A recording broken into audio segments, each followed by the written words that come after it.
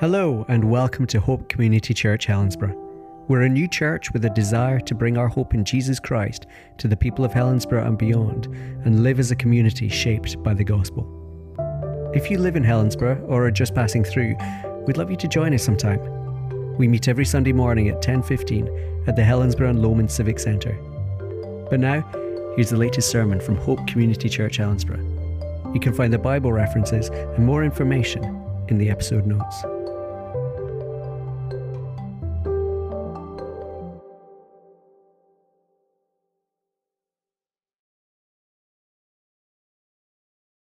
Something that's ingrained in the Scottish psyche is the Highland clearances, or at least for a lot of Scottish people. At that time, perhaps you know, the rich evicted many people from their lands so that they could put sheep on, and people were forced to move either to the coast or to emigrate over to the US or Canada or other places. And it's part of the reason why the Highlands, and even here in Argyll and Bute, as we just are, they're so sparsely populated even today. And naturally, there's been some bitterness over this from some quarters at least. But what it essentially was, it was a forced exile of people. They were driven from their land and sent to other places. It happened all over the UK, actually, and it happens all over the world, even today. Removed from homes and made to live elsewhere.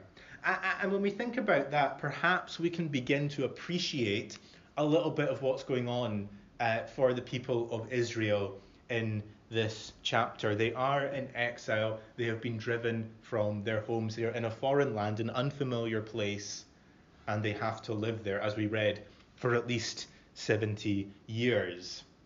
What we've been doing is we've been looking at the story of the whole world, the story that the Bible tells from creation all the way to the New Testament and beyond.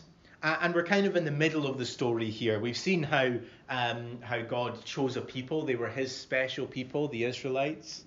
And then they asked for a king, and he gave them a king.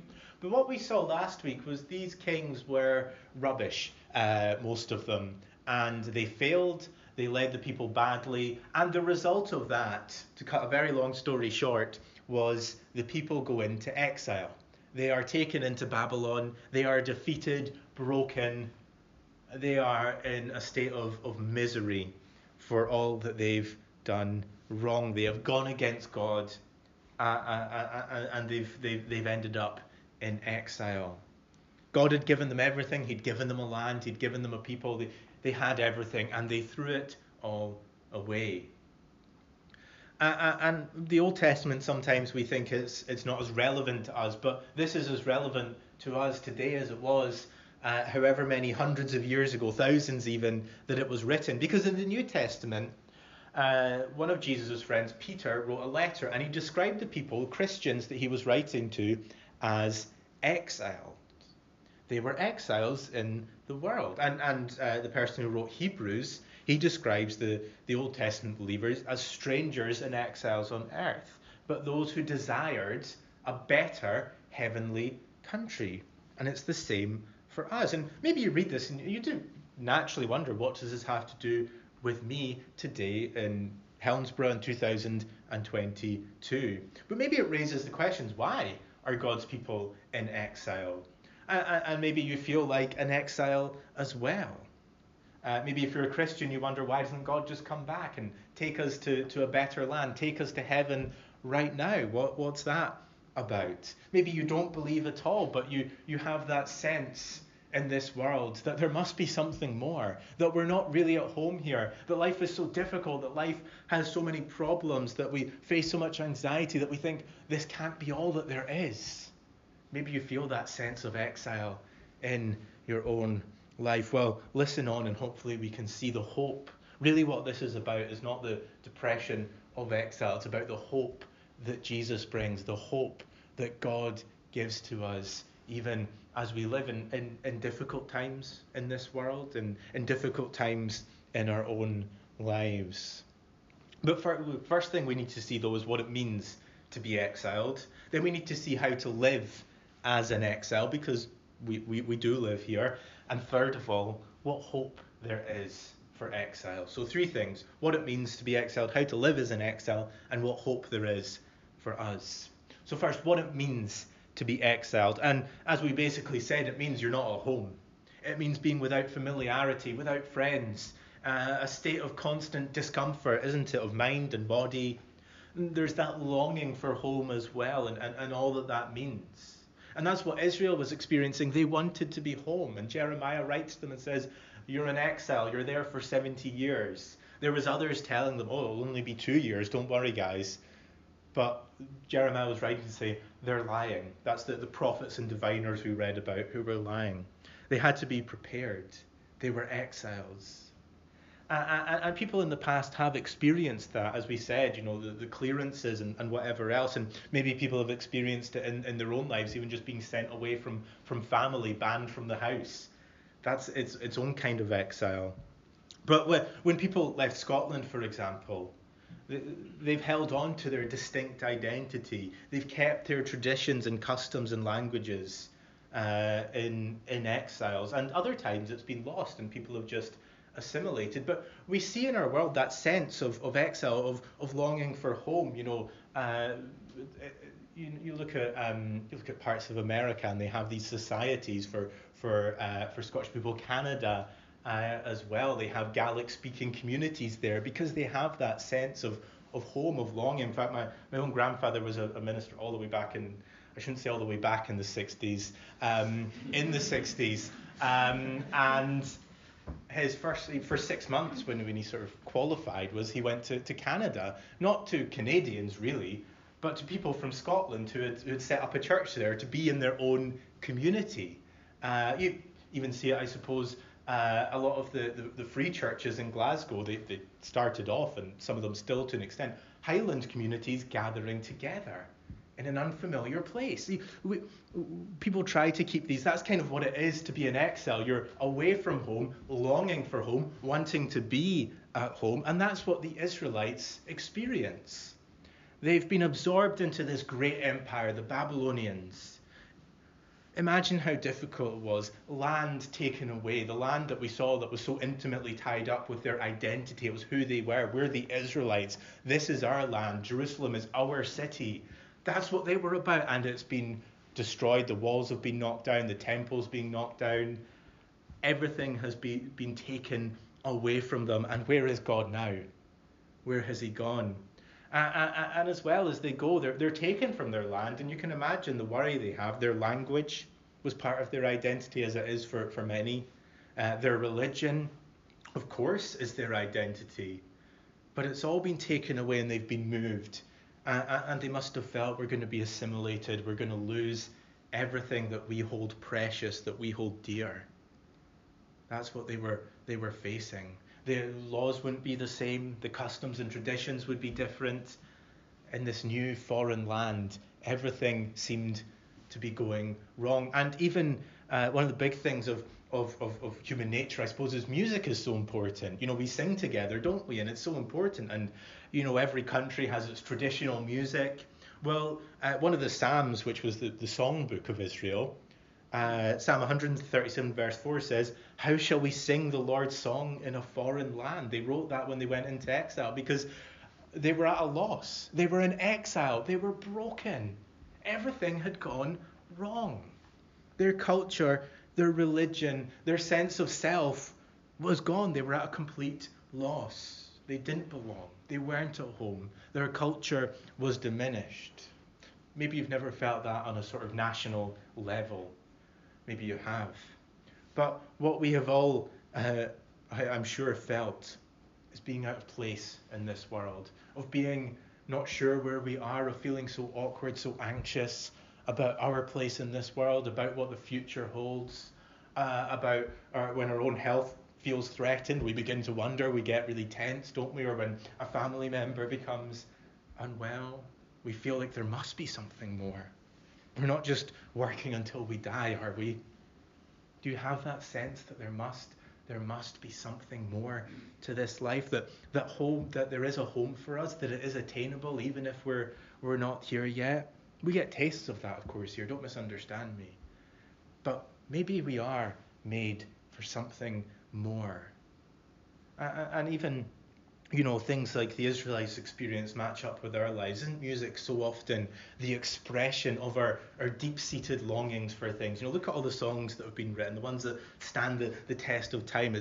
It's all about love and about home and about all these things. The folk music, it's about home, and most songs are about love. And it's that these longings within us that are just never quite met, that we're never quite satisfied because we need something more. We need what the Bible offers. But this is what it is to be an exile. Christians, of course, have that sense because we are looking forward to heaven. We've got one eye on the future. But I think everyone, at some points in their life at least, has this sense that there's this dissatisfaction with the way things are, and we'll chase things, we'll chase whatever we think might make us happy, but then it just kind of fades away. A book of the Bible called Ecclesiastes sums it up well when it says, "He has made everything beautiful in its time. Also, he has put eternity into man's heart." Do you see, it's not that the world is bad. It's not that there aren't good things here. Everything is beautiful in its time. But there's something more. There is something more. There is eternity in man's heart. We have that longing for more, to be immortal, to be something more. And what it means to be an exile is to have that longing, to want that home, to want that place, to want something more. That's what it is to be an exile. Christians experience it. Everyone experiences it. The Bible is what gives us hope. And what it means to be as an exile is, in some sense, what it is simply to be human. The natural question from this, before we get to hope, is what do we do then? How do we live? Where do we go? Do we just remove ourselves completely and just try and act as if we're in heaven already?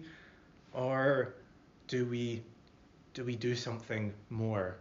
Well, let's see what God says. Second of all, how to live as an exile.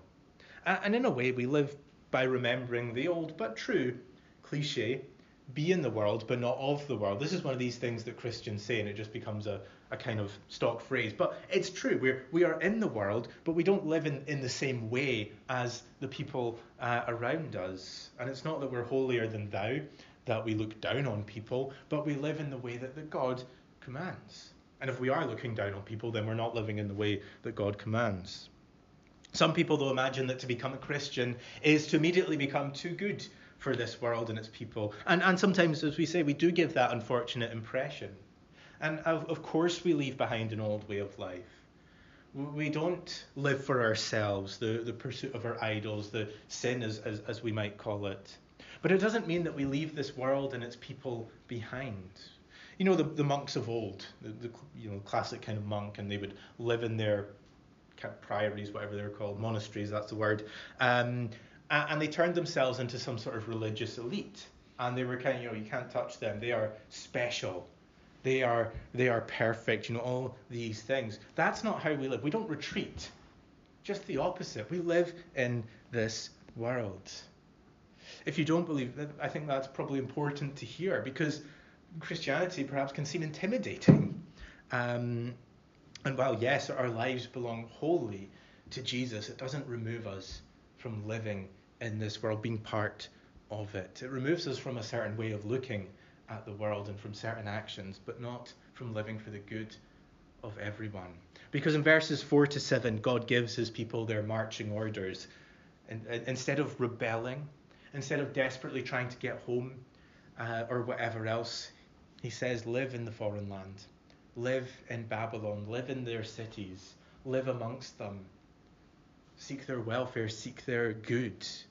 They're to live in this foreign land as if it was their own home. And this is what people who believe in Jesus do. We don't always feel at home, but we live here as if it's our home.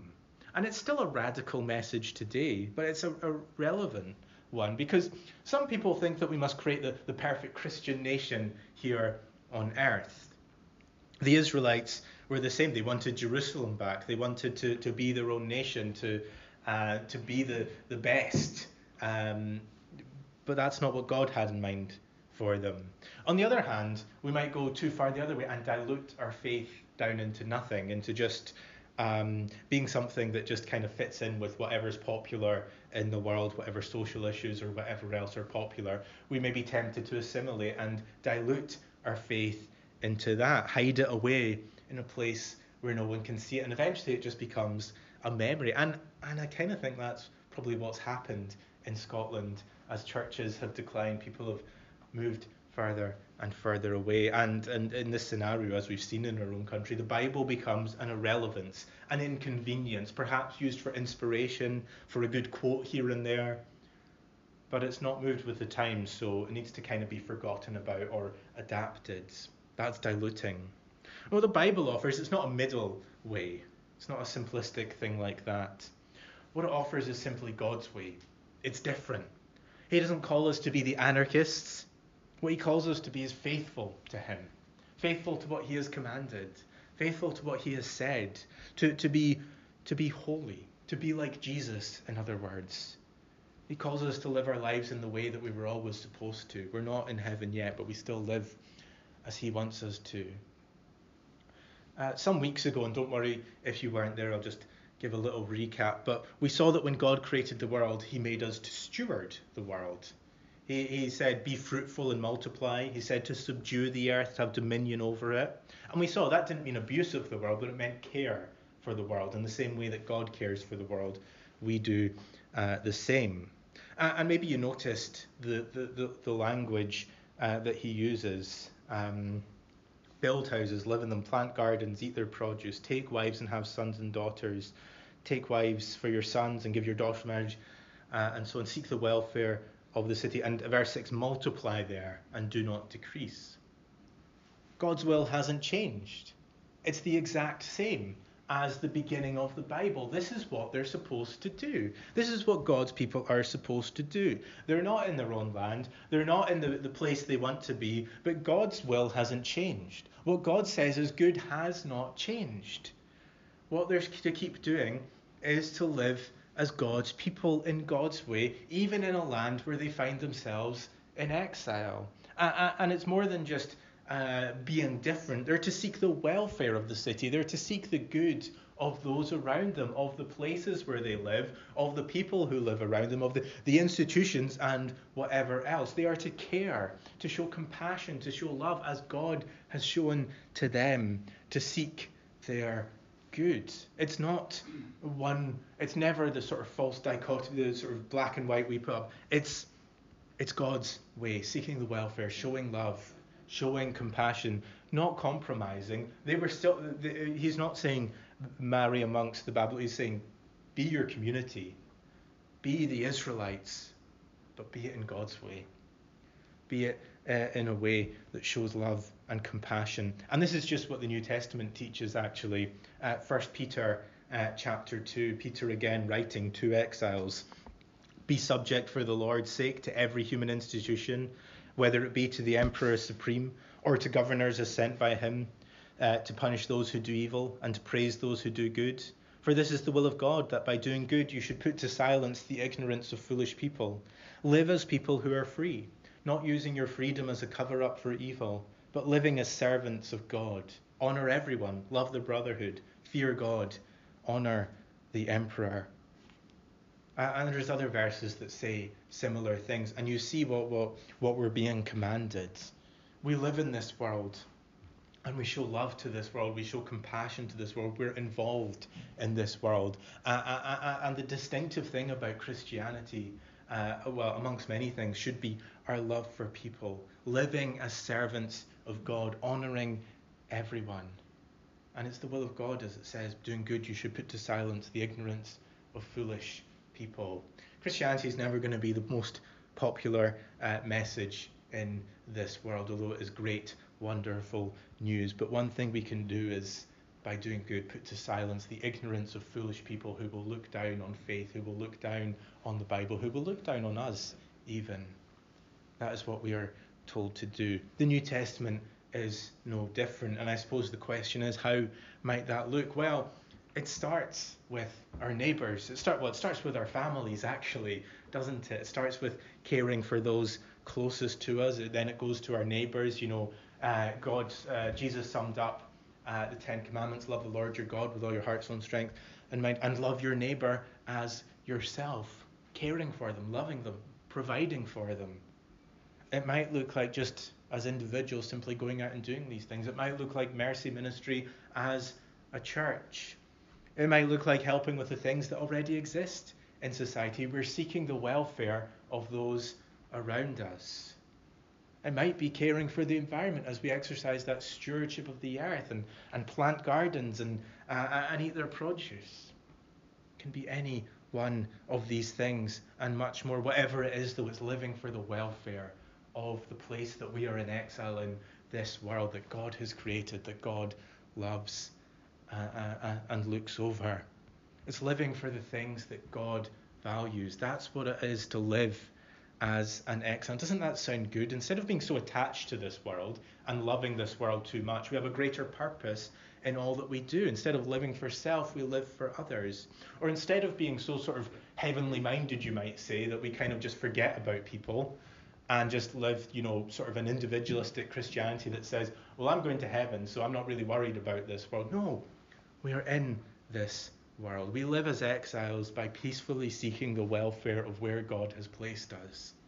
Helensburgh, Cardross, wherever we live, and living as people in this world, not those separated from it, not those who are better than it, but those who love this world and look for its welfare. But that can only be done if the gospel is there. It's not just about doing social programs. It's not that. It's based on the hope that we have for ourselves and for this world. And that brings us last to what hope there is for an exile. And hope is what the world needs. We see cost of living, we see war, whatever else, whatever's going on in our own hearts, our own lives. Hope is what we need. What is it that drives people to get out of the circumstances that are holding them down or even destroying their lives? It's hope that there is something more for them in life. Hope that there is a future, that there is something better ahead. And what is it that keeps people down sometimes, stuck in a rut? Well, sometimes it is pure hopelessness that keeps us down. Not seeing any future, not having any any light at the end of the tunnel. You might ask, what hope would there be for an Israelite in a foreign land? Babylon was so much greater. They were defeated. Not much, it would seem. Maybe giving up and assimilating would be a tempting option. Again, maybe we've had that hopelessness in our own lives. Maybe, though, we just simply think that this life is all that there is. So just enjoy it and make the most out of it. Or others might just despair because this is all there is and it's not going to get better. Again, the Bible doesn't agree with either option. Instead, what it teaches us is verses 10 to 14. And what these verses say is that God always keeps his promises. God will do what is good and what is right, even in the middle of exile, even at the darkest moments. God will fulfill his word. Maybe not on our timetable, maybe not how we might expect, but he will do what is right and he will do what is good. He is a good father who always keeps his word. Maybe the Israelites felt betrayed. Maybe we felt similar with God. But our hope isn't in something vague. Hope we sometimes think of as this thing, I just hope things will get better, but have no real basis for it. But our hope is in the God who keeps his promises, who has said he will bring us to heaven, who has said there is a new land, who has said that we are forgiven, that we will live forever. That is who our hope is in, the God who always keeps his promises. And he had promised the Israelites he was their God, they were his people, and he would always be with them, that he would never ultimately leave them. And it's true. He's still with them. Even these 70 years in exile, he is still there. It's just often not what we expect in our limited understanding. Jeremiah 29:11 is one of these famous verses in the Bible. You might see it on a calendar or something, or in a Facebook post. But it so often gets misapplied. The real meaning lost, the true greatness of it lost. Says, "For I know the plans I have for you, declares the Lord, plans for welfare and not for evil, to give you a future and a hope." It's not about success here, what career we might do, what the next 10 years hold for us, the success of our lives, our families, and so on. Because He's writing to people who he's just told it'll be 70 years. In other words, all these people he's writing to, they're going to be dead. They're not going to see this with their own eyes, and yet what God tells them is, I've got plans for your welfare. I've got plans to give you a future and a hope. Because what we might be looking for, what the Israelites might be looking for, is that temporary hope, that they might have Jerusalem back, that they might be able to march about as their own wee nation and feel really good about themselves.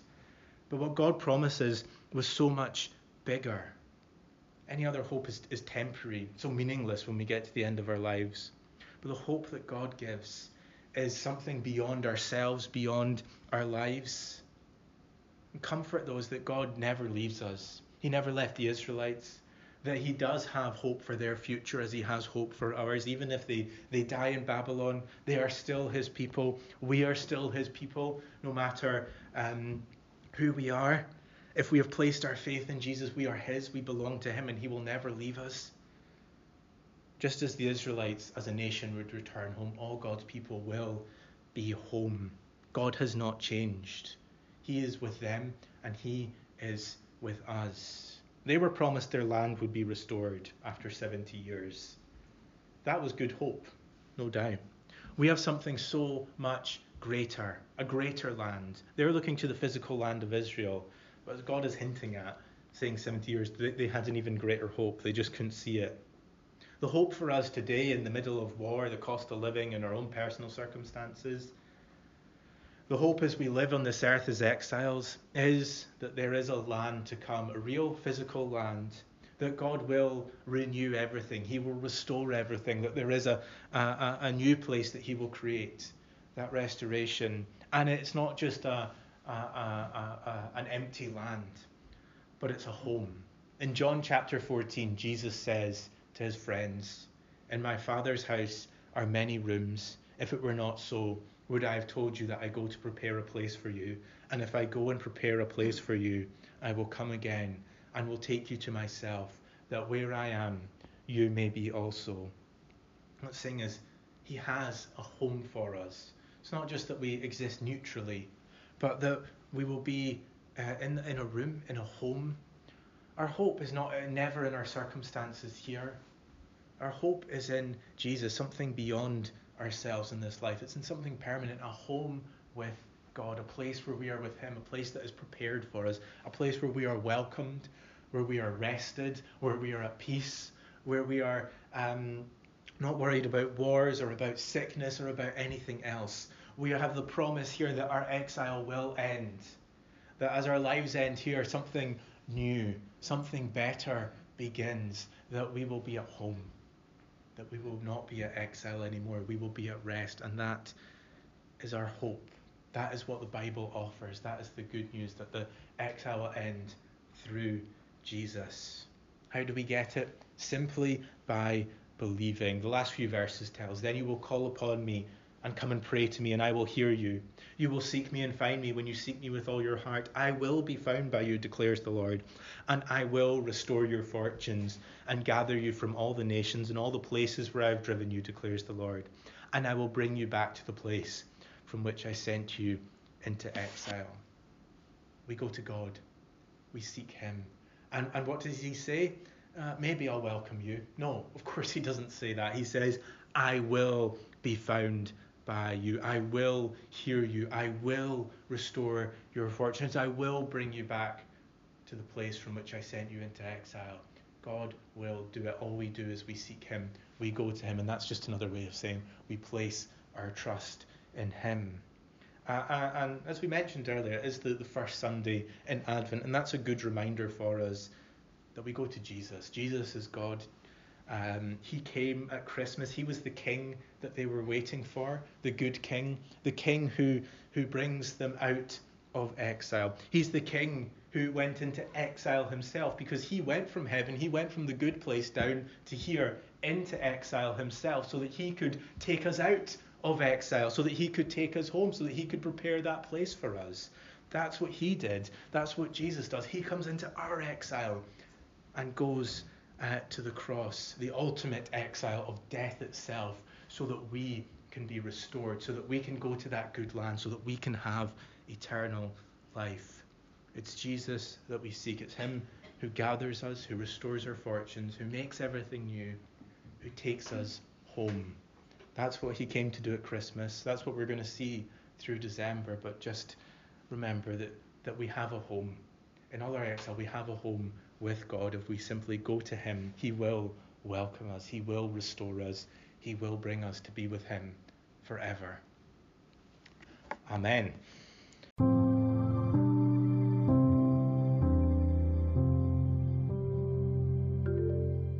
Thanks for listening. Join us every Sunday at 10:15 as we meet at the Helensburgh and Lomond Civic Centre. Find out more on our website, hopehelensburgh.org.